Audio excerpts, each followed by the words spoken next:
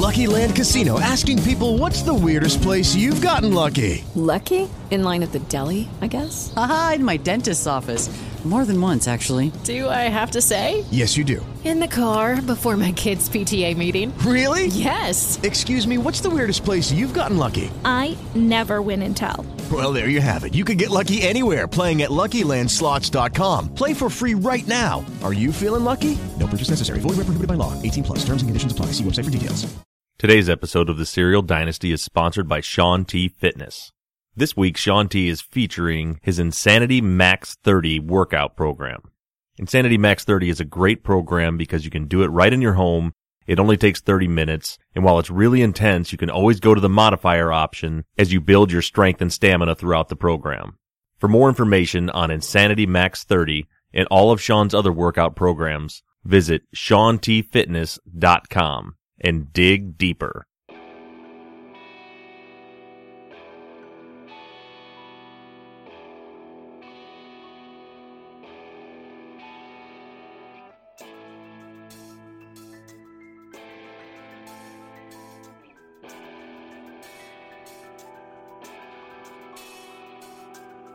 Hello everybody and welcome back to the Serial Dynasty.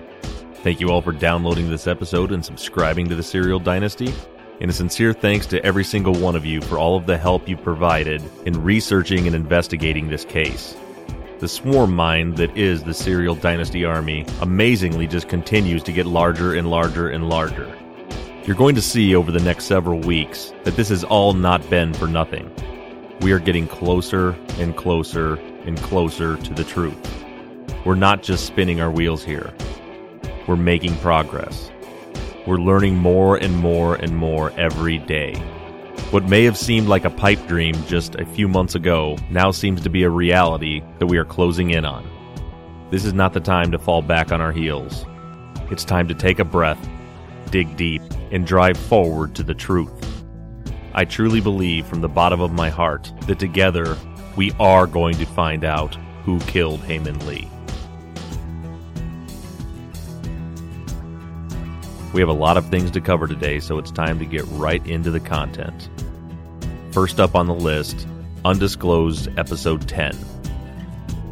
I will tell all of you listeners that episode number 10 of Undisclosed drew out more emotions from me than I've ever felt throughout the duration of investigating this case.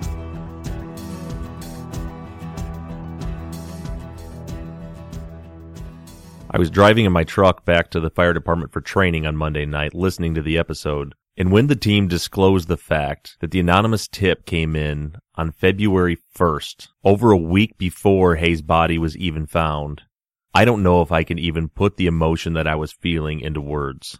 I was shaking. My eyes were welling with tears. It was some mixture of furious anger and extreme sadness all at the same time. In just a moment, I'll get into an explanation of the entire reward timeline. But before we even discuss the implications of the reward money that was paid out, it's important that we address this key fact. February 1st. Maybe that's something that slid by a lot of you, but think about it. Adnan never had a chance. When that tip came in on February 1st, all attention shifted towards Adnan. Immediately, detectives were going to the high school, handing out questionnaires about Adnan. They pulled his phone records. They pulled his driving record. No one else, just Adnan's. Some of the minor points that were explained in the Undisclosed episode are far more significant than you might have imagined. This February 1st tip changes everything. And what I mean by that is, we've been operating under the assumption that the anonymous tip that pointed them in the direction of Adnan came in on February 12th, after Hae's body had already been found, after the case had already been in the hands of the Baltimore City Police Department for 3 days. For those of you that are still skeptical about the theory that Jay Wilds actually had nothing to do with this and knows nothing about the crime, that theory just got a little bit easier to explain. It got a little bit easier to consider. See, the Baltimore County Police Department, when investigating Hae Min Lee's missing persons case, focused only on Adnan. The entire investigation revolved around Adnan. So when the Baltimore City Police Department took over the case, they already had their slam dunk. They didn't have to scramble in a matter of a couple of weeks to frame Adnan. The work had already been done for them. Detective McGillivray testified at trial that on February 9th, when the case was turned over to him by Detective O'Shea of the County Police Department, that he gave him a file of all of the information that they had already dug up on Adnan. He testified that at that time, they had phone records. They had statements from the teachers at school. They had the journal entries filled out by the students. And they had an anonymous tip that had already pointed towards Adnan. No doubt the Baltimore County Police Department informed the city that the tip didn't pan out. They would have passed along who the tipster was, but the tip made no sense. They didn't act on anything on the tip. They had already discovered that Hayes' body was not in a lake, it was in a park. So here sits Detective Ritson McGillivray with a folder nicely and neatly pre-packaged for them to go after Adnan Syed. And the worst part about that is that this is a double-edged sword. Baltimore PD ran with this information and pushed along until they had Adnan in prison, and they had their clearance. A witness that they could manipulate in the first few days and get him to twist and bend his story any way they pleased. They already knew the parts of the day that Adnan wasn't clear on. Baltimore County had already talked to him. They had the statements that a couple of students remember that maybe he asked for a ride. They already knew that there was nothing concrete in their mind about what Adnan was doing between 2:15 and track practice.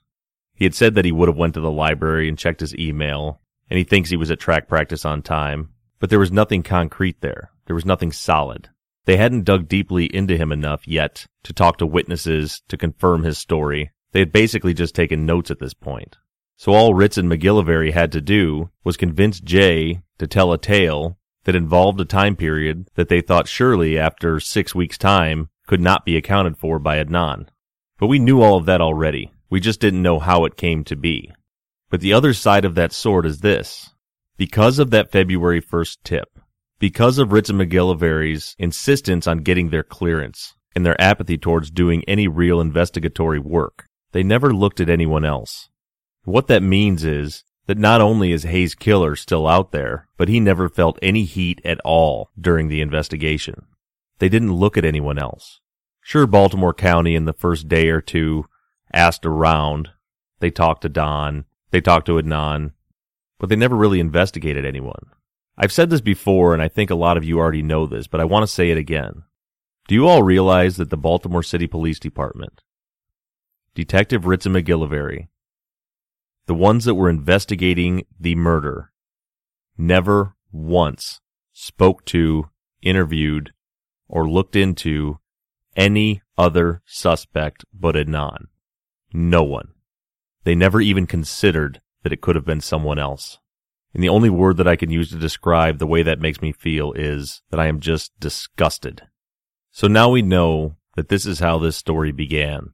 Began with an anonymous call to Crime Stoppers on February 1st. Someone seeking money. Someone willing to say anything to cash in on a couple $1,000s. So who was it? I've had a lot of listeners email in and ask me if I could help explain what exactly all of this means. So this is a quick breakdown of the timeline of the tip and the reward payout. First of all, as the undisclosed team explained, the way Crime Stoppers typically works is someone calls the hotline, they're given a code number, they give their tip, that tip is then passed on to the police department. The police department can then make further contact with the tipster to see what other information they might have.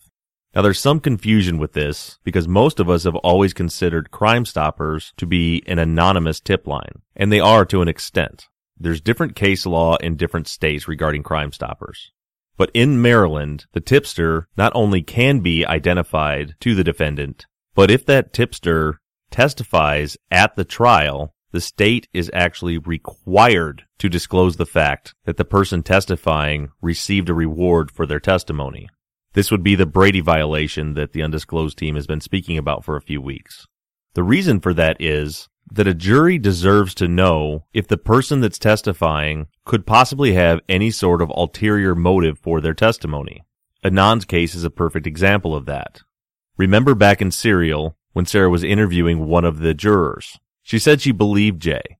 She believed his story because why would he lie? Why would he get himself into the middle of this? I mean, after all, he had to go to jail too. Do you remember that? Now, if this is what you were thinking, I want you to tell me again that it doesn't make a difference to a jury whether or not a witness was paid for their testimony. Or in Jay's case, when they were led to believe that he would go to prison even though he testified, when in fact he never did. And in my opinion, was never going to. It makes a huge difference. And as far as the Crime Stoppers anonymity versus the Brady laws, these are definitely two concepts that pull in different directions. Crime Stoppers wants to maintain anonymity for their tipsters in order to encourage more tips. But at the same time, the Constitution, through due process, requires that any defendant have the right to face their accuser. They have the right to know if they were paid for their testimony.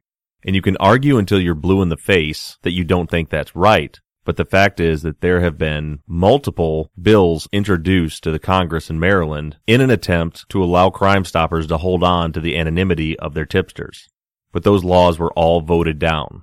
As of today, and in 1999, not disclosing that a witness who testifies in a trial was paid a reward for their testimony is still a Brady violation. And a Brady violation equals an exoneration. So back to our timeline. The tip comes in February 1st. It's turned over to the Baltimore County Police Department. On February 9th, the tip is turned over to the Baltimore City Police Department. Now then there's the other anonymous tip on February 12th that I'm going to skip past for now. So how the Crime Stoppers program works is if you give a tip, once the suspect is indicted, then the police send a report back to Crime Stoppers and tell them how helpful they believe the tip was toward the indictment of their suspect.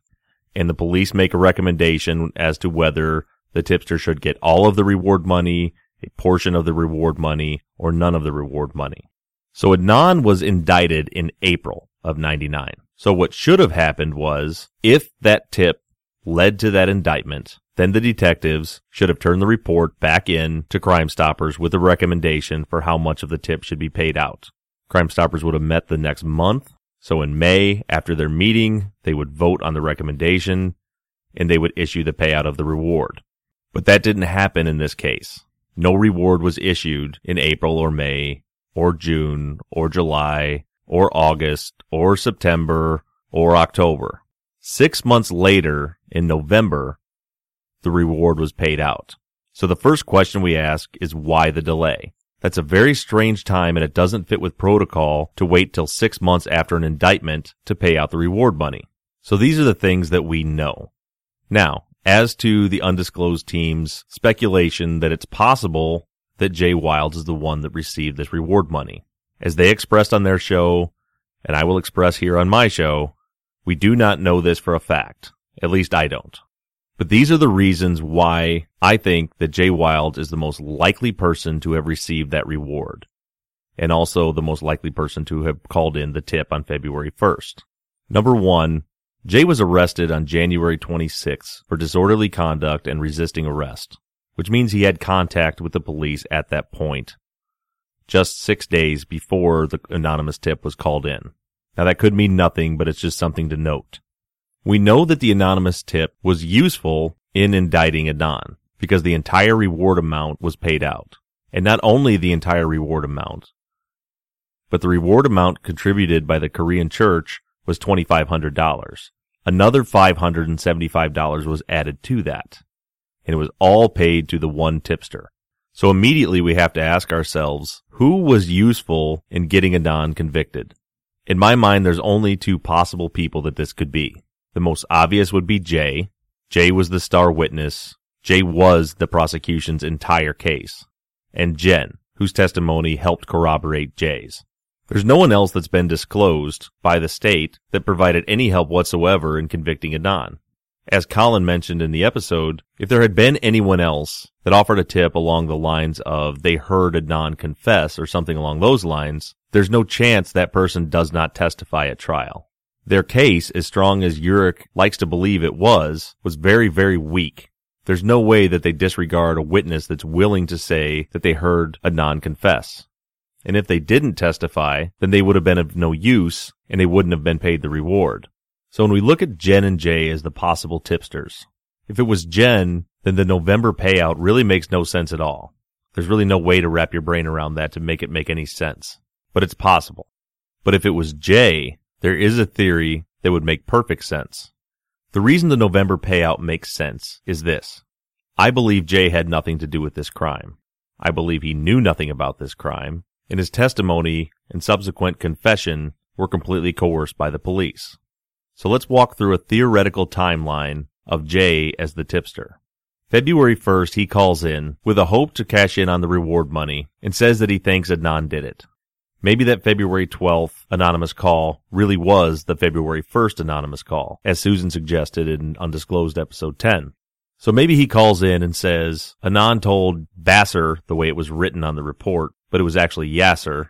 Adnan told Yasser that if he ever hurt Hay, he would dump her body or car in a lake. Obviously, if that February 12th tip was actually the February 1st tip, then the February 1st tipster really knew nothing about the crime. But it was enough at the time in early February before her body was found to at least make the Baltimore County Police Department start looking into Adnan. Once the city took over, this is what I think happened. And again, I'll emphasize that this is just my opinion, just my theory. I think the cops had no leads. They really had nothing. As I've mentioned before, take Jay's testimony out of this, and what do they have? Nothing. So grasping at straws, they contact their tipster, who in my theory is Jay. Maybe they made contact with him before February 27th, and maybe not. Either way, it doesn't matter. They speak with Jay, they try to see if he knows anything else, and he doesn't. So then maybe in that unrecorded portion of the interview, they convince him to modify his story to help indict Adnan with the promise of, if we get our indictment, you'll get the $3,000. I want to believe in my heart that they convinced Jay that Adnan had actually done it. I want to believe that they lied to him and told him they had evidence. I want to believe that he didn't sell his friend out for $3,000. But unless Jay speaks, we'll never know. So maybe one thing leads to another and Jay agrees, okay, I'll help you get your indictment. What do you want me to say? They feed him a story, they turn on the tape recorder, and they have him start telling the story. Ritz and McGillivray are no dummies, they've done this before. They trap Jay. As I spoke about on an earlier episode, they trick him into admitting that he was an accessory before the fact. So now they don't just have $3,000 to hold over his head, they have a life sentence to hold over his head as well. And they keep pushing along. You all know the story of the changing timelines and changing narrative, where the detectives polish Jay's story to fit some cell phone evidence to get their indictment. So in April, they get their indictment. Jay should be paid if he was the tipster. So why not pay him then? Because if they paid him then, he could walk away and not testify. He could take his $3,000, pack up his ball, and go home. Now, they still have this accessory before the fact charge holding over his head, but they don't want to play that card just yet. They need to keep Jay on their side. If they push him too far, he could flip on them. So I think they string him along with the promise of this reward and the promise that he won't be charged, all the way until the fall. And I think Jay was getting nervous. I think Jay was having second thoughts. I think that that's why he started asking for an attorney. It was late in the game, he hadn't been charged with anything, but he had been pushed around enough to know that he was probably in some trouble at this point. When he gets nervous, he asks for the attorney. That's when Urich contacts Ben Roya, sets her up as Jay's counsel, and they charge Jay. Now why go through all that trouble? The next day, they were going to charge him, and he could have got a public defender. But instead, Urich makes sure that he gets Jay an attorney before charges are filed, and then almost immediately drafts a plea agreement. In the plea agreement, Jay signs his name, pleading guilty to accessory before the fact, with the condition that he will only have 2 to 5 years if he testifies against Adnan. Once they had Jay's signature on that piece of paper, they didn't need to hold the $3,000 over his head anymore. They now had his signature on a contract where he has admitted guilt and provided for a lesser sentence with the condition of his testimony. So at this point, the $3,000 means nothing anymore to them. They don't need to hold that carrot out in front of him anymore. If Jay took his $3,000 and flipped on them and decided not to testify, he's very likely going to prison for a very long time because he would have violated the conditions of his plea deal and he had already admitted to and pled guilty to accessory before the fact. In my opinion, the payout at that point was for a couple of reasons. One, the reason I just stated, that they didn't need to hold it over his head anymore because they had him committed at this point. And 2, to throw him a bone, so to speak. Keep him on their good side. They still hadn't got to trial yet, so as an act of good faith, I believe that they went ahead and released the reward money to him. Jay does what he's told, he plays puppet for the prosecution, and Adnan is convicted.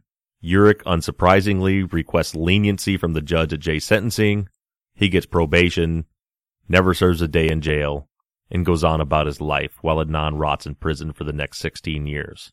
So I hope that made some sense to all of you as to where the theory comes from that Jay is the one that received the reward. Now, there are other factors like the ride-along on March 18th that was discussed and undisclosed, where at the bottom of the notes, the detective wrote that if the private investigator discovers this, they will discredit it, and right under that writes reward. Is that proof that Jay received the reward? No. But when you consider all of this, is it a good indication that he may have been the one that received the reward? You bet your ass it is.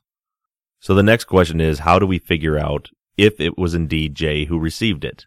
Well, the answer to that is, we can't, but Adnan can. If I understand the law right, and you all know that I'm not a lawyer, in reading Colin Miller's blog, The Evidence Prof, for those of you that haven't read it before, look up the Evidence Prof blog. He lays out pretty clearly the process to expose the identity of the anonymous tipster. Rabia also explains this in her blog, splitthemoon.com. And it seems to be quite simple, but as everything with this case, I'm sure it's not as simple as it should be. Adnan's attorney should be able to file a motion on his behalf requesting that the anonymous tipster be disclosed. And if I understand the law correctly, the state is required by law to disclose that information to him.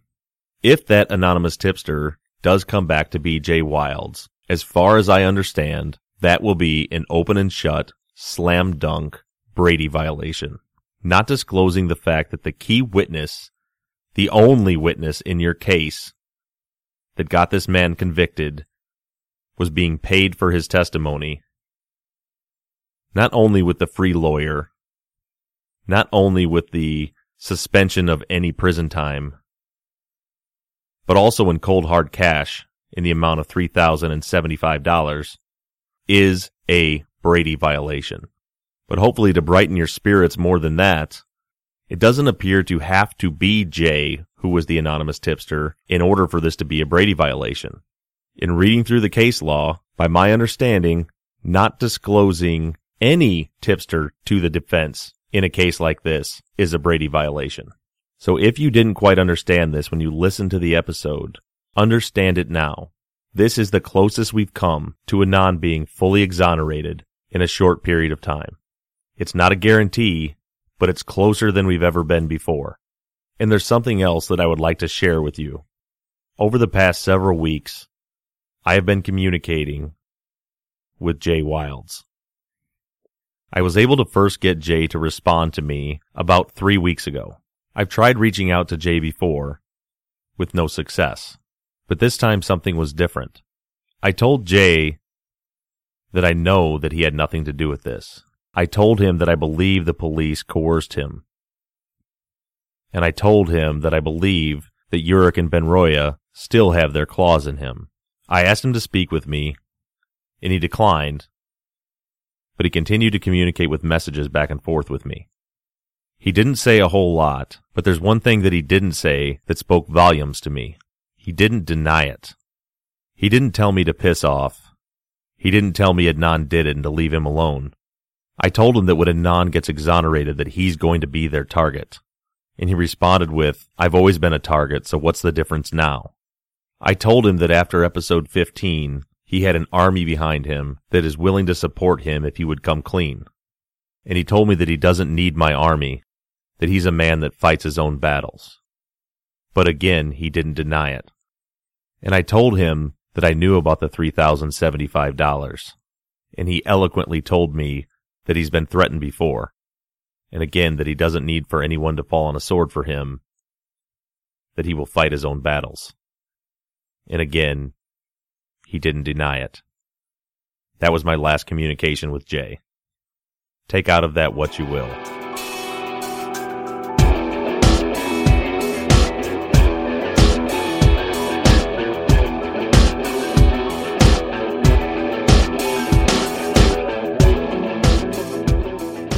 Since speaking with Jay, I've reached out to several other people involved in the case. People that knew Jay. People that were close to Jay.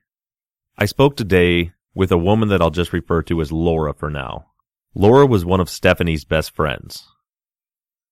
She was also very close with Jay and Jen. She also knew Adnan and Hay from the magnet program at school. Laura has a unique perspective on all of this because she was very close with almost everyone involved in this case, but separate from one another. Her relationship with Jay never overlapped with her relationship with Adnan. She and Adnan were friends at school, and she described Stephanie as her best friend, but she didn't know Adnan through Stephanie. And as I mentioned, she was very close with Jay and Jen, but again, not through Stephanie. I had a chance to ask Laura a few questions today. We'll be speaking at length later, and she'll be possibly interviewing on the show in one of our coming episodes. But before recording this episode, there were a few things that I wanted to know. The first one was the fact that in Jay's Intercept interview, he said that the night they were at Kathy's house, or Christy's house, or not her real name Kathy, or whatever you'd like to call her, the night that Adnan was supposedly acting weird. Jay says that he was there with Adnan, some other friends, one of whom was Laura. He points out Laura by name in the interview. So I asked Laura if she remembers ever being at Christy's house with Jay and Adnan acting weird. And she knew the answer right away. She said there's no way that ever happened. Not a chance. She said she was never around Jay and Adnan together. And again, she's in a unique position to recall this memory because she did know Adnan. And she did know Jay. But she knows that there was never an occasion where she was with Jay and Adnan together. And she said she's absolutely never seen Adnan at Christy's house. Then I asked her if she was close to Jay and Jen during the time of this investigation. And she said, yes, absolutely, they were very close. They hung out almost every day. Then I asked her if Jay ever said anything to her about the crime. She said no. And I asked her if Jen had ever said anything. And she said no. And all the times they hung out together, neither Jay or Jen ever said anything about being involved in this murder or about being involved in testifying for this murder. It never came up once. She said she didn't know any of these details until Serial came out. Now, normally I would find it odd that if someone's that close to two people and they had something this significant happen in their life, that they wouldn't share that, or at least say something about it. But they never said a word. There's one other person that Laura was very close to. She described him as being like a brother to her. That person happens to be the very person that I interviewed for this show today. After a quick break, to catch our breath and hear a quick word from our sponsor, you're going to hear for the first time anywhere from Neighbor Boy. Hello, it is Ryan, and we could all use an extra bright spot in our day, couldn't we? Just to make up for things like sitting in traffic, doing the dishes, counting your steps, you know, all the mundane stuff. That is why I'm such a big fan of Chumba Casino. Chumba Casino has all your favorite social casino-style games that you can play for free anytime, anywhere with daily bonuses. That should brighten your day a little. Actually, a lot. So sign up now at ChumbaCasino.com. That's ChumbaCasino.com. No purchase necessary. VGW Group. Void where prohibited by law. See terms and conditions. 18+. With Lucky Land Slots, you can get lucky just about anywhere. Dearly beloved, we are gathered here today to... Has anyone seen the bride and groom? Sorry, we're here. We were getting lucky in the limo and we lost track of time. No, Lucky Land Casino. With cash prizes that add up quicker than a guest registry. In that case, I pronounce you lucky. Play for free at LuckyLandSlots.com. Daily bonuses are waiting. No purchase necessary. Void where prohibited by law. 18+. Terms and conditions apply. See website for details.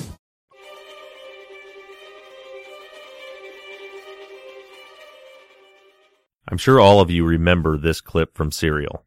A guy named Dave had called the cops and said, "My daughter just heard something about a dead body." Dave told the cops it was the neighbor boy who mentioned it. Dave names the neighbor boy, but I'm just going to call him the neighbor boy. The neighbor boy. Ever since this episode aired, this gentleman has been referred to by millions of people as Neighbor Boy, and he's been a mystery to all of us. He declined to interview with Sarah for Serial, and according to him, he's had lots and lots of other people try to contact him over the last year. But Neighbor Boy was gracious enough to take some time out of his schedule and speak with me. I've been talking to Neighbor Boy for the last couple of weeks. And I want to say right up front that I think he's a really cool guy. He's a nice guy, just living his life, who had no idea that he was the focus of anyone's attention. Short of a few Facebook messages he's received, he had no idea that people out there thought of him as some sort of linchpin to this case. And he had no idea that he was Neighbor Boy. So strap yourselves in for the next 35 minutes and hear the first ever interview with Neighbor Boy. How you doing today, Neighbor Boy? Neighbor Boy. I'm good, man. I'm good. Neighbor Boy and I have spoken a few times before this, and isn't it true, Neighbor Boy, that before I called you, you had no idea that you were indeed Neighbor Boy? I had no idea what the hell was going on. Neighbor Boy is the funniest shit I have ever heard in my life. You are literally known to millions of people as Neighbor Boy. However, we're going to probably have a little, a decent length of conversation here, and I really would like to not keep calling you Neighbor Boy, but I want to keep your identity still kind of secret. So, we need to think of another nickname I can call you throughout the rest of this interview. Right. I feel you. Call me E. I can do E. E. Now, you're at the danger now of becoming, Mr. E for the rest of your life now from the other serial characters that you're probably not aware of. Hey, that's not a problem, dude. I dated a girl, so this day her children call me Mr. E whenever I see him. Perfect. All right, I can handle E. Can you tell the listeners a little bit about yourself? What you've been up to for the last 15 years and any information you had regarding this whole serial phenomenon since then. For the past 10 years or so, 15 years, I've been out in Colorado. Actually, no, I moved out in Colorado October of 2002. Okay. I've been out here, taking care of my mom. She wound up getting real sick, and then I wound up moving my grandmother out here, and just been doing the whole family thing. Had a daughter and a son. Married and divorced.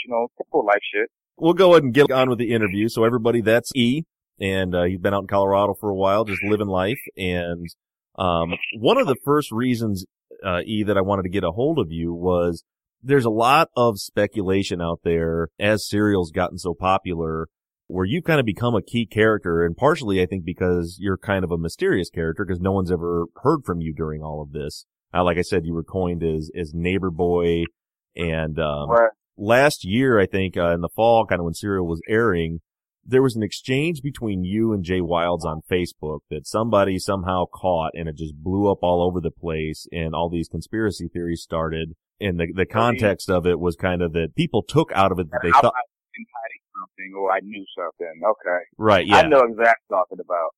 Okay, let me set the record straight for everybody out there listening. The comment that I made to Jay was in turn a reaction to what he was saying to me. At this time, all these black folks were being killed on the news, and all this stuff was being posted on Facebook about black pride and how come people aren't upset and this, that, and another. I wound up posting something that had nothing to do with it. It was irrelevant. I think it had to do with like a girl's ass or a car or something. Okay. He messages me trying to belittle me, saying, "How you see what's going on in the streets? You ain't up. How come you ain't upset? And you over here posting this? That's wrong with my black folks and this, that, and another." And I kind of got mad about that, and I had to check him one. Like, hey, don't come at me on that bullshit. I know who I am. I know what I am in this country. I know what's going on in the streets. But just because I'm not on social media blasting this shit, don't get it twisted. But do I have to remind you about what happened to you in high school? Meaning that recently I had got a phone call from some investigator in Baltimore trying to do an interview that I wasn't trying to be a part of because I didn't know nothing about nothing. And that would have been when Sarah Koenig called you. Who did serial. Yeah, that's her name, Sarah, yeah. That's when she had called me, and I was like, 15 years later, y'all still questioning me about this? I had nothing to do with it. But it was more along the quote-unquote free, coalition to free Adnan. You know what I mean? Okay. And I told her, I was like, yo, I don't know nothing about all that. Okay. And said, what I know was in the news. So when she contacted you, you didn't know that it was going to be a podcast, correct? No, I did not. Okay, you thought it was for some kind of story? Yeah, she was just telling me that she was doing an investigation about the case, and she was asking me a couple questions, and this, that, and another, and I was like, okay, cool, whatever, but I don't know what else I can tell you, and most of our conversation was over text. So the speculation that everybody had that, because like I said, and I'm sure you can see why people would take that inference from it was, Right, you know right. what happened back then, like you had covered something up and you were covering Right. for him. It had I didn't know nothing from nothing, dude. It had nothing to do with that case. It was like, you know what, how dare you try to chastise me after what happened to you and what happened between me and you on a personal level. You know what I'm saying? Between me, him, and whatever girlfriend back in the day. I'm not going to go there, you know, whatever. But still, 15 years later, we're just now becoming associates on Facebook and you want to chastise me like we're still in middle school? I don't think so, homie. That makes a lot of sense. And in regards to what Sarah was calling you about, when she called you, do you remember she asked you about a report, or a little thing in the police report, a little note in the report where a girl named Laura, that's why you became Neighbor Boy, because they said she was your neighbor, had told her father, who said something to the police, that you had told her that Jay told you that, or showed you a body in a trunk at some point. False. Absolutely false. First of all, me and Laura, yes, she was my neighbor, but after middle school, didn't see her, didn't hang out with her, didn't talk to her, didn't email her, didn't write her little love notes, stick her on a card. No, nothing like that. You know, this girl and her family, they were homeschooled, which is nothing wrong with that. You know what I'm saying? To each their own. You know, if you're homeschooled, different crowds. You're not going to be at a party where I'm at. You're not going to be at the club or wherever I'm at. You know what I'm saying? Right. Because you're home. So how can I even say that to you? So what, do you think it's just something she just completely made up? Yes, I really do. Because the only time that I said or mentioned anything about it was at a house party for my friend's graduation that her mom threw her. You know what I'm saying? She allowed her to have a party, you know, 18, she's about to go off to college and all that, whatever. She finally have a party. You know, getting drunk, stumbling around. Oh yeah, I heard this, I heard that, blah, blah, blah, blah, blah. And next thing you know, I got BCCD coming up at my door talking about, hey, we need to go outside and talk. For what? Okay, so wait a minute. So the Baltimore Police Department picked you up after an exchange at a party? A couple weeks later, I do believe it was. Okay, and this was a graduation party, so this would have been later in the spring? Yeah, something to that effect, yeah. Okay. And when they brought you in, what did they question you about? It was more of, do I know this person? Do I know that person? Have I ever seen this person with this person? Have I ever seen this person driving this car or whatever? And I was like, well, I know this one. I know that one. I don't know this one. I don't know that one. I've never seen that car. But yeah, he does have a car. But to me, it started to get funny because it was starting to sound like or seem like they thought I had something to do with it. So I started to laugh at the detective. And he's like, oh, what, you think this is funny? One of your peers or your students or, you know, your friends is dead? I was like, no, I do not think that's funny. But what I do find it funny is that you motherfuckers think I got something to do with this or know anything about it. This shit has been blasted all over the motherfucking news, but yet you here questioning me, of all people. Right. And now the people they were asking you, were they asking you about like Jay and Adnan? They asked me about Jay. They asked me about Hay. They asked me if I know, what is his name? I don't know. It was a couple other people. I can't really remember all that. Would it have been, cause some of the names that were thrown around then, obviously Adnan, and then, there was a Yasser that they were talking about. Yeah, him. I don't know who the hell he is. Okay, but they asked you about Yasser. Did they ask you in that interview about the situation with your neighbor? No. They didn't even ask you about that? Nothing about my neighbor. I didn't know nothing about my neighbor until you brought that into my attention. I haven't seen or talked to my neighbor, honestly, since, like I said, damn near middle school. Was she like a right next door neighbor or just kind of in the neighborhood? No, she lived across the street from me. Okay. Like, my house faced hers. Okay, but gotcha. It was, catty corner. Okay. Now, getting back to the interview with the police, I guess why we're actually talking to somebody that spoke to these actual detectives, how would you kind of describe their tone? Were they forceful with you? Would you feel like they were trying to manipulate you at all? Or were they pretty straightforward? I could tell they were fishing for something.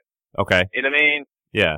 Asking me, like, do I know what's that dude's name? Yasser, or have I ever seen Jay Wiles with this dude or Jen or whoever with this person or whatever. I'm like, no, what are you talking about?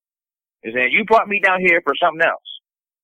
So if that don't have nothing to do with it, you take me back home? Right. And the original thing they brought you down there for was because they had heard a rumor from someone that overheard you at a party saying something? Yes, that I had seen and I know I have information regarding. Okay. Now, in our previous conversation, before we were recording, you'd mentioned that you told the police you didn't know anything, but you said and in fact, Jay had told you some version of a story at some point prior to that, right? Yeah. Right. What he had told me was Adnan came to his house because anybody who knows Jay knows that he was selling weed. He may not have been that big major player like he thought he was or whatever. You say, I don't know. I'm not in his business like that. But Adnan come to the house. He talking about, yo, you ready for this? You ready for this? He talking about, yo, I'm thinking it's going to be a pound of weed or two. He popped the trunk. There's the body. So they take it to wherever and bury it. Adnan drove to Jay's house. That's what I got told by Jay. And that's what came out in the news. That Jay had helped bury the body, or is that what you mean, what came out in the news? Yeah. So, and then, sorry, go ahead. Go ahead. You'd mentioned that Jay said that when Adnan popped the trunk, he thought he was going to see a pound of weed in there. Why would he have thought it? Do you have any idea why he would have thought Adnan would have had a pound of weed in his trunk? I just assumed that he was his dealer. You feel me? Like, I don't know Adnan. I ain't never met him. He's one of those faces that you see walking up the halls. You know what I'm saying? Right. If they aren't in your circle of friends or associates or whatever, you don't know them. You may see him walking up the steps or coming out the bathroom, getting a drink of water, going to the nurse's office, anything. So Jay, the way he kind of made it sound was that Adnan was like his supplier and he was expecting some weed when he opened the trunk. That's what was told to me. Yeah, and as I mentioned to you, and for you listeners, understand that E here has not. He had no idea about anything. He'd never heard Serial. He didn't know any of this stuff was going on. So I was telling him that all the different versions of Jay's story that have been heard over the years. So he was kind of surprised too to hear that this is the first story we've heard about it happening at Jay's grandma's house, thinking that it was weed. However, he did mention, like I think I told you earlier, that in his latest Intercept interview, before all the police recordings and the trials and all that, in his Intercept interview back in December, he said something about that it was at grandma's house, and he lied in court because he wanted to protect grandma's house because she had some sort of major drug operation happening out of her house. Do you know anything about that? I don't want to call it major, you know what I'm saying, but you do what you got to do in high school or whatever, you know what I'm saying? I'm not saying he's running keys out the house, but like I said before, I wasn't in his business like that, you know what I'm saying? He was after middle school into high school. We really didn't hang out much, and when we did, he was like, hey, you trying to blaze up? All right, bet. We go smoke somewhere, whatever, chill, and then he's off to do his thing. The way he had kind of described it in the Intercept interview, that it was not that he was dealing out of grandma's house, that there was like his whole family had this like, I think the words he used was that it was a lot more than just selling pot. There was this huge operation going on out of grandma's house. If it was, I didn't know nothing about it, and I knew dude since fucking elementary school. Right. So, you feel me? So that no. You know what I'm saying? So I've known dudes since elementary school, and we talking about some high school shit now. So, I mean, come on. Yeah. Well, so we could probably say that may be an unsubstantiated claim. Right. Only he knows what was really the deal. That's his family. I ain't, you know what I'm saying, whatever. Lucky Land Casino, asking people, what's the weirdest place you've gotten lucky? Lucky? In line at the deli, I guess? Aha, in my dentist's office. More than once, actually. Do I have to say? Yes, you do. In the car before my kids' PTA meeting. Really? Yes. Excuse me, what's the weirdest place you've gotten lucky? I never win and tell. Well, there you have it. You can get lucky anywhere, playing at LuckyLandSlots.com. Play for free right now. Are you feeling lucky? No purchase necessary. Void where prohibited by law. 18+. Terms and conditions apply. See website for details. With LinkedIn Jobs, we tap into a network of more than 1 billion professionals to help you find quality professionals quickly and easily for any role you need. Marketing wizards? Found them. Software engineers? Found. That project manager I could never seem to hire? And found. LinkedIn Jobs quickly matches your roles with candidates with the right skills and experience. In fact, 86% of small businesses get a qualified candidate within 24 hours. Post your first job for free and get started at linkedin.com/spoken. That's linkedin.com/spoken. Terms and conditions apply. You mentioned that you guys knew each other, since like elementary school. Can you tell us real quick kind of what your relationship was with Jay over the years and at that time? We was homies. I used to go spend the night at his house, kick it. I knew his grandmother, I knew his mama. When he lived over in school and everything before he moved to grandma's house up off and everything. We was cool. Okay, so and that was all through, you said like, since childhood friends, right? Yeah, big wheel years. Big wheel years. Okay, and in getting back to you said he told you the story about Adnan coming to grandma's house, thought it was weed. Yeah. Had the body in the trunk. And then you also mentioned to me that, didn't you tell me that he told you a version of where he thought of where the crime happened? Oh, yeah. Okay, before he got to the house, apparently he went to wherever this girl was working at, you know what I'm saying? Right. To try to reconcile things, because I guess apparently they had a breakup, a blow up, or whatever the fuck, and I don't know. But, he went there to talk to her, things went wrong, next thing you know, he's showing up at grandma's house with the body in the trunk. So he had told you that Adnan had went to Hayes' work when she worked at Lens Crafters at the mall, tried to reconcile, things went bad, and he killed her in the parking lot of her work, or some at her work somewhere. Yeah. And I'm sure the listeners are wondering why I don't sound shocked now by that, but that's because E and I had already talked about this a couple of days ago. And I mentioned to you then that that's a version of the story that we hadn't heard before either, which sort of feeds into kind of what I'm feeling is the fact that Jay didn't really actually know what happened, because that's a whole nother version that no one else has ever heard before.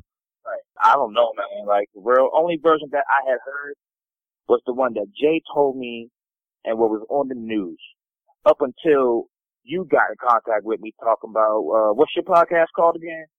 The Serial Dynasty. Yeah, I ain't know nothing about that shit until you gave me word.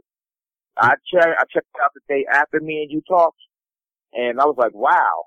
Okay, I didn't even know, like I said before, I didn't even know that there was a serial killer running around Woodlawn doing crazy shit.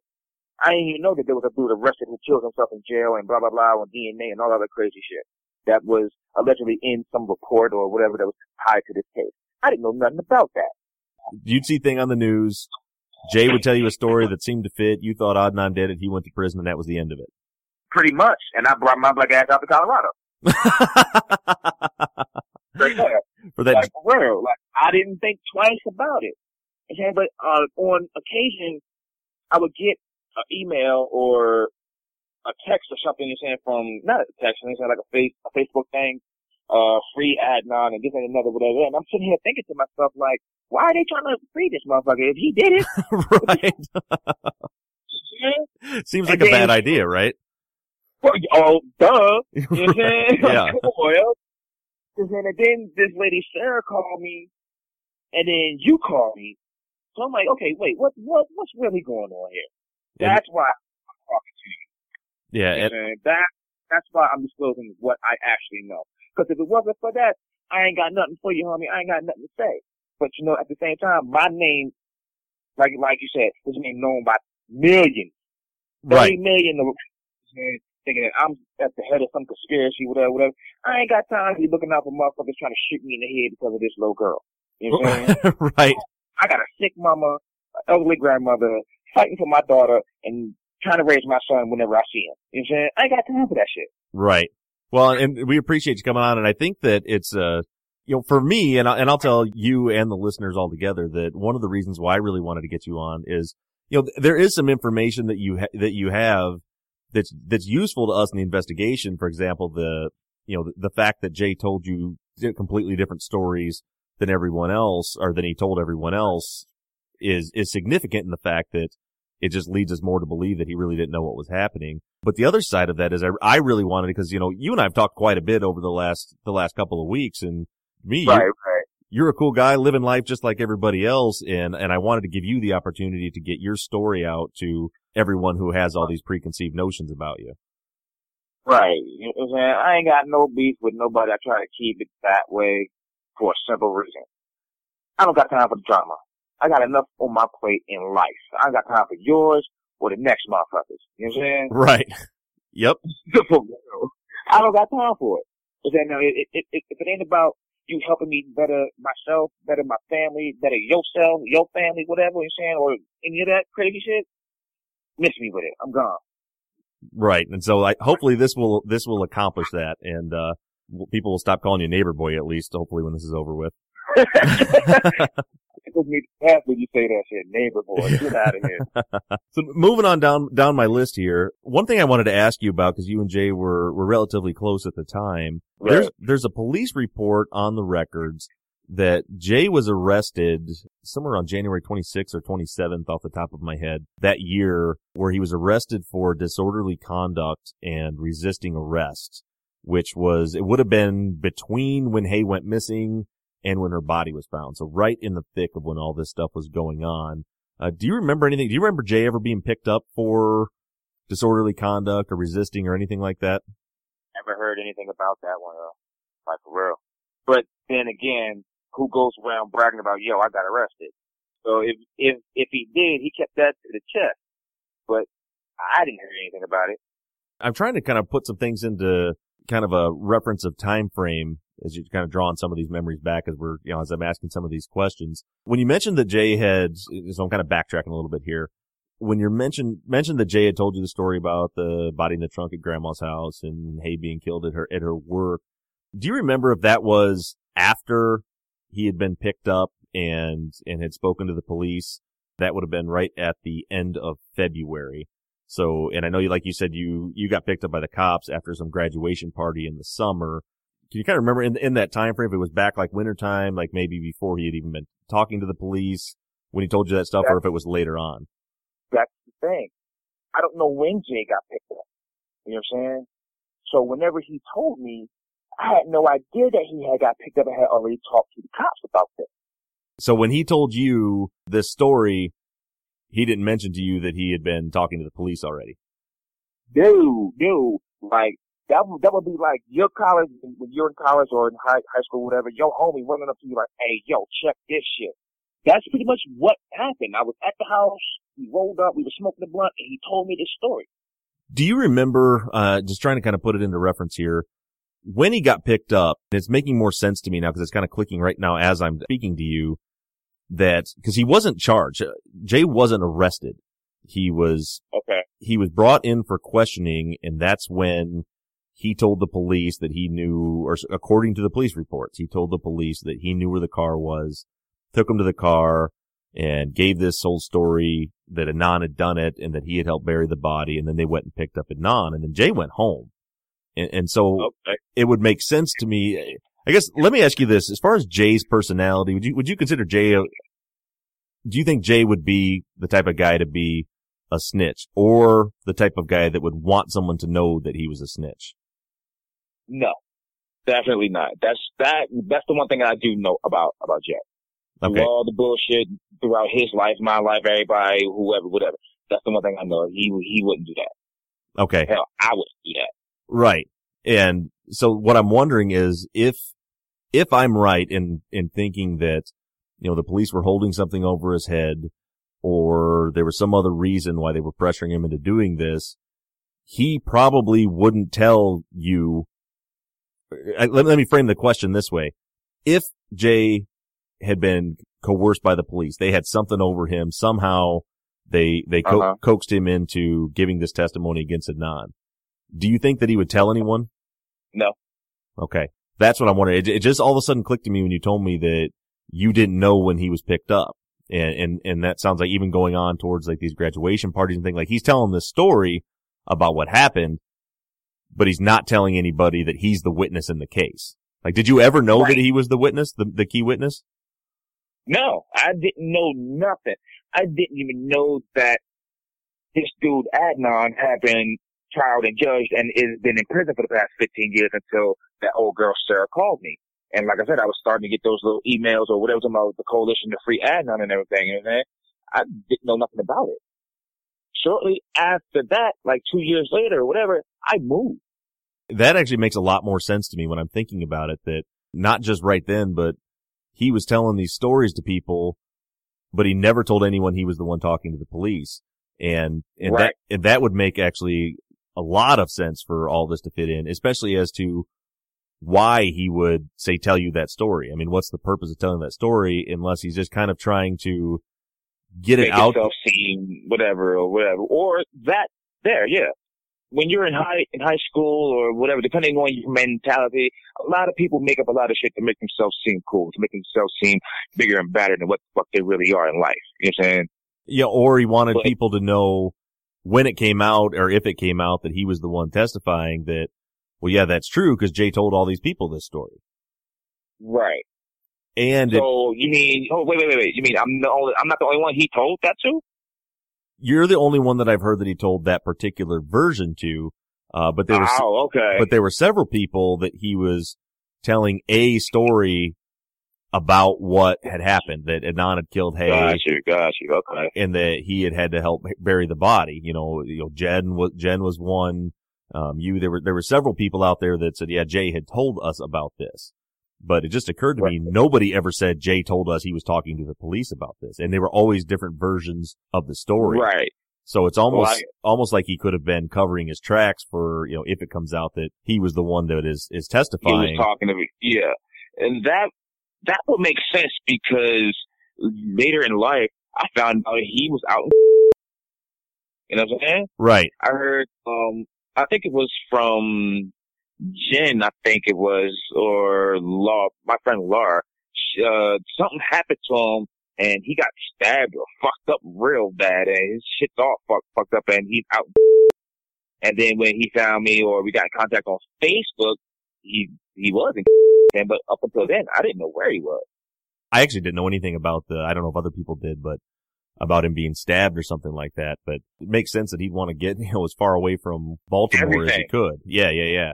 Right. And I just want to put this out there so that everybody can hear this because I already know what they're thinking. Why am I in Colorado? Why did I leave? Well, the reason I left was because I lost my job, my car, and my apartment in 1 month. The girl that I was dating at the time, I couldn't bring back to my grandma's house. At that time, my grandmother, she was on that racist shit. You know what I'm saying? Right. People of her age, of course they're going to be there. You know what I'm saying? Right. So I had to make a choice: come out here and be with my mom, or go back to grandma's house. I was tired of Baltimore anyway. I've been telling motherfuckers for years, yo, I want to get the fuck out of here. I want to go see something different. I'm tired of being here. And my grandfather showed up with a ticket. So here I am. Yeah, I don't personally, I don't question at all. I don't think that you have any reason to have any motive. You weren't, I don't think you had enough involvement in this to even care enough to run away from anything. Right. Come on now. Like if I did something and saying, all right, bet. I'm a lawyer of this, that, and another, blah, blah, blah, you know what I'm saying?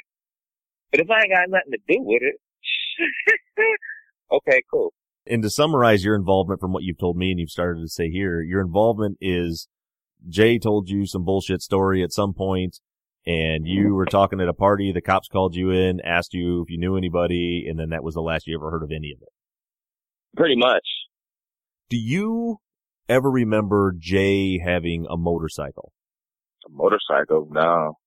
Also, I was going to ask you, you mentioned to me before that at some point you and Jay had a falling out, and you kind of shared some of the details with me. I don't want you to share those details here, but do you remember? I mean, I can, but I'm not going to put any names in it just out of respect. You know what I'm saying? Sure. But it's pretty much some hood shit. You know what I'm saying? Like, he was telling me, like, this girl that I was dating at the time, he was telling me, like, there's something not right about her. There's something not right about her. This was about the time when, his girlfriend Stephanie had just gone off to college or whatever, and they were having their little spit spats about whatever. So one day I come home, my girl, she's not there. You know what I mean? Okay. And a couple of days go by, whatever, I don't hear nothing. I don't see her. A friend of mine stops by the house. We out front smoking, chilling, whatever. And I'm like, hey, yo, you seen Jay? She's like, yeah, about that. I got to tell you something. You know what I mean? I was like, well, what you got to tell me? Jay was standing there with us. He got in his car and pulled off. Like, all right, Joe, I'm out. I'm like, all right, cool. You know what I'm saying? Holler at you. Right. The story got told to me was he took old girl around the way. Him, about 12 other motherfuckers got drunk along with her and ran a train on her. Or she allowed that to happen. And said either way, it was just fucked up. But instead of being a man about it, and saying you get in your car and didn't disappear for 15 years. Right. So, you know what I'm saying? So was that pretty much the end of contact you had with Jay until recently? Until we got in contact on Facebook.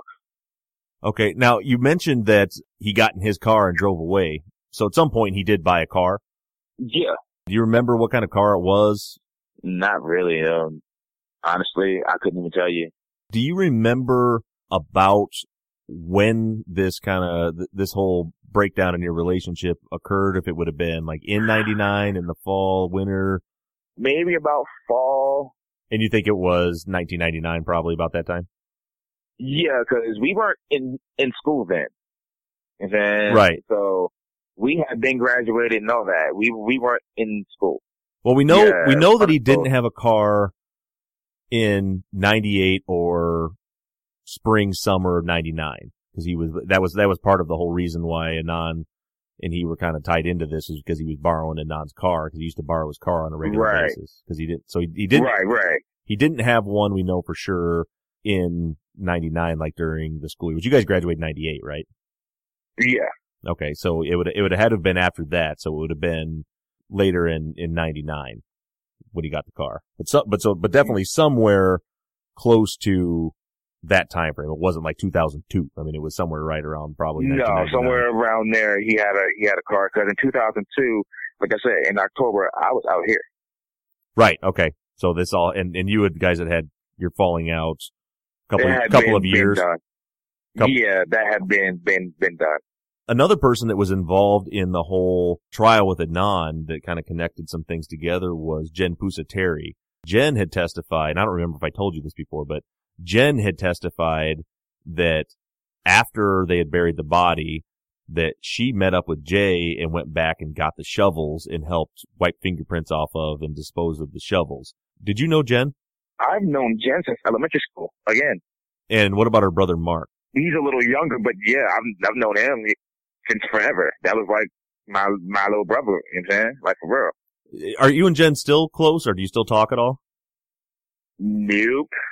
Around that time when I was being told this story about what happened between Jay and everybody and my girl or whatever, I think that was about around the last time that I saw Jen too. Up to that point, you and Jen were pretty close too. Did Jen ever talk to you about any of this? No. Never heard a word about it from her? No, because in high school, once again, like when we were at school, that's a whole nother story. And saying we'll maybe go to the bridge or the cut or whatever, smoke a blunt, whatever. But other than that, we had our own lives. You know what I'm saying? She was dating this dude, they doing their thing, whatever. You know what I'm saying? And that's another thing that I was going to ask you about. The guy that Jen was dating, that was some relation to Jay, right? From my understanding, that was his cousin. And that would be Anthony. Wow. And yeah, what did you say you guys called him?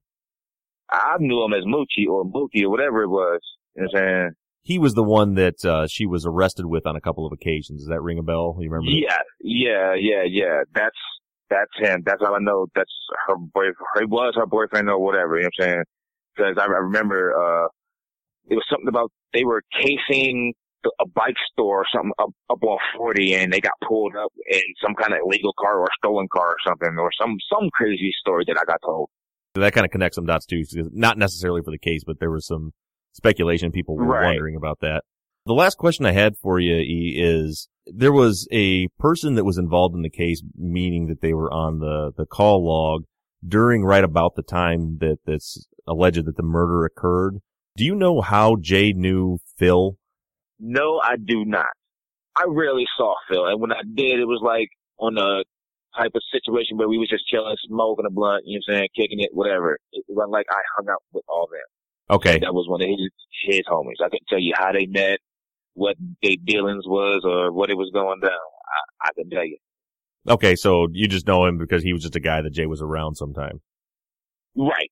Well, hey man, I think that's all the questions I have on my list for you today. Anything else you want to add, or if you want to, tell anything to all the listeners that are wondering about you, anything else you want to say, now's your chance. Honestly, just stop thinking I'm at the head of some conspiracy. I got some key evidence or whatever. I know what you guys know. As a matter of fact, you know more than I do, because I didn't know nothing about the podcast until just a couple weeks ago. Man, come on, man. Be real. All right. Well, hey, man, it's been awesome talking to you, and it's been great getting to know you for this last week or so. And I'll be in touch, and I'll make sure that I get you guys that link so you and your girlfriend can check it out and listen to your interview. And man, you did great. Right. And it was nice to get a lot of this out. And like I said, there is some information you have that may seem insignificant, but it does actually add a little bit to fill in some gaps in our investigation. Oh, hey, not a problem, man. Like I said before, I ain't got nothing to hide. I ain't got nothing to do with nothing. What I know was on the news and what I was told. Now, though, if they match up, they do. If they don't, that's on somebody else. I'm going to let you get back to your family, and I'll definitely be in touch with you. All right, man. If you got anything else, just holler at me. All right, will do. Thanks a lot, man.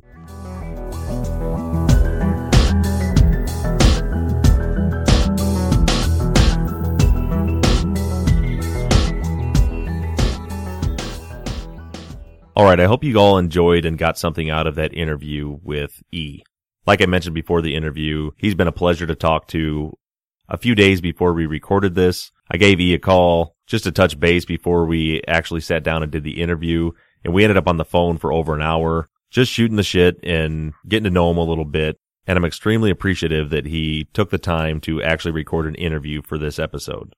One thing I wanted to note that I didn't record in the interview, but I discussed with Neighbor Boy previous to the interview, is the fact that in Undisclosed, the team had revealed in some PI notes that E had told the PI that he saw Jay in the back of a squad car near Jen's house, sometime before Jay was picked up and interviewed in the official police record.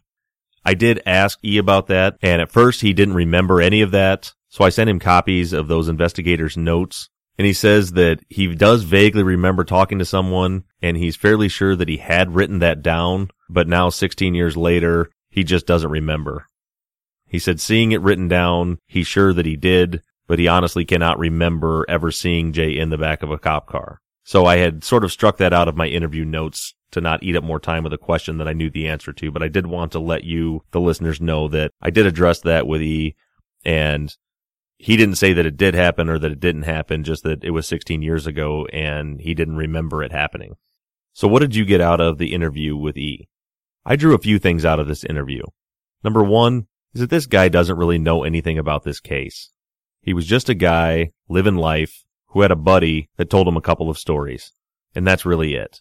So my recommendation, or my request, all of you, is let's leave E alone and let him live his life. I don't think that there's anything else that we can draw out of him.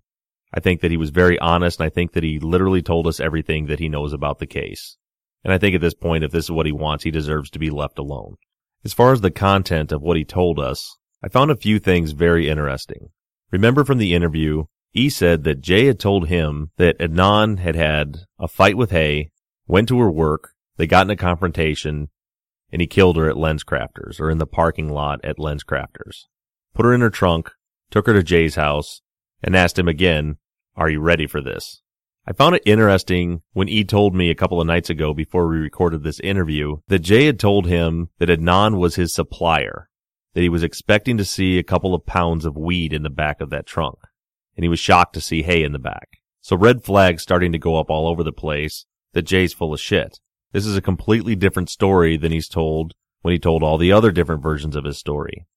And he said that it happened at Grandma's house, which he did also say the same thing in his Intercept interview, a different version of events, but that it did happen at Grandma's house. And he also said in that interview that the reason he lied was to protect his grandmother because there was a major drug operation happening out of that house. Did you happen to catch it when he said that he was over there all the time as a child and through high school, that he spent the night there?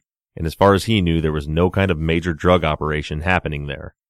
Jay was just a small-time dime bag dealer, and I don't think Grandma knew anything about it. And regarding the car, this could be significant regarding the reward money. E couldn't quite remember the timeline as far as when Jay got the car.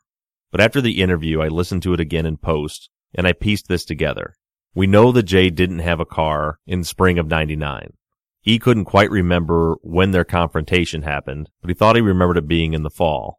We know that they never spoke again after this confrontation, when Jay sped off in his car. And we know that E had talked to Jay when he got called into the police at a graduation party, which would have been, I'm guessing, somewhere around June of 99. So somewhere between June and the fall, and I don't remember if he told me on this interview or when we were speaking on the phone, that he remembered it wasn't winter, that it wasn't cold. So by putting all this together, it seems like Jay bought himself a car somewhere in the fall of 1999. And we also already knew that Jay did have a car by the time the trial came around. So again, these are just pieces of evidence. They are not proof of anything, but we know that some anonymous tipster was paid out $3,075 in November of 99. And we know that sometime in the fall of 99, Jay bought himself a car. To sum this entire episode up, I want to go all the way back to the beginning. February 1st, 1999. That was the day that the police stopped trying to solve this murder. That was the day any possibility of those 1999 detectives solving this murder and figuring out who actually killed Hay was over. So here we are 16 years later, trying to put this puzzle back together. And we're going to do it one piece at a time.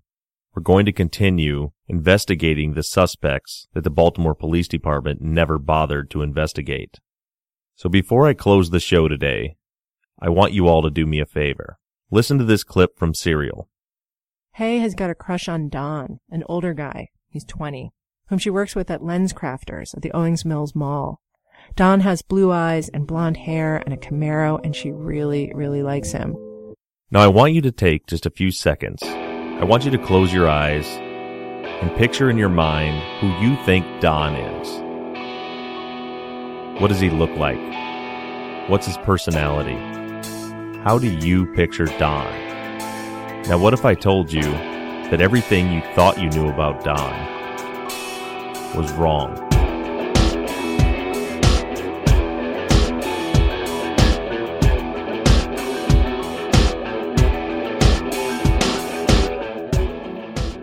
Thank you all once again for supporting this program and downloading it and sharing it and helping me to build this audience and build this army. With tens of thousands of you listening right now, I have a request. Over the next several days, I want you to send me in everything and anything that you know about Don. Now understand, this is a little different than normal. I'm not asking you for theories. Right now is not the time for theories. I need evidence. I need facts. I specifically want to ask any of you who might have known Don back in 1999, or any time really, to send me an email.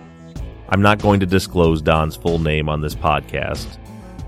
So if you think you might have known Don, please send me an email.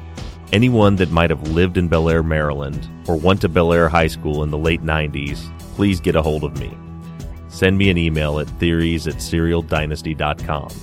Or even if you know someone who you think might have been from that area or went to that high school, or anyone that worked at Lens Crafters at Owings Mills or Hunt Valley back in 99, get a hold of me. Now I want to make clear that I do not want any sort of vigilante type of sleuthing here. I don't want anyone stalking anyone, doxing anyone, nothing like that. I'm simply asking for anyone that does have information regarding Don of any kind to please get a hold of me. Thanks to Johnny Rose of Slightly Subversive Music for creating all of the music for our show. Thank you to Krupa for creating our logo. Thanks to Jill at Pod Transcriptions for creating all of our transcripts for the show. And thanks to Sean T at Sean T Fitness for funding this program. If you want to get a hold of me, you can always email me at theories@serialdynasty.com. You can catch me on Twitter at Serial Dynasty, or send a message to the Serial Dynasty Facebook page.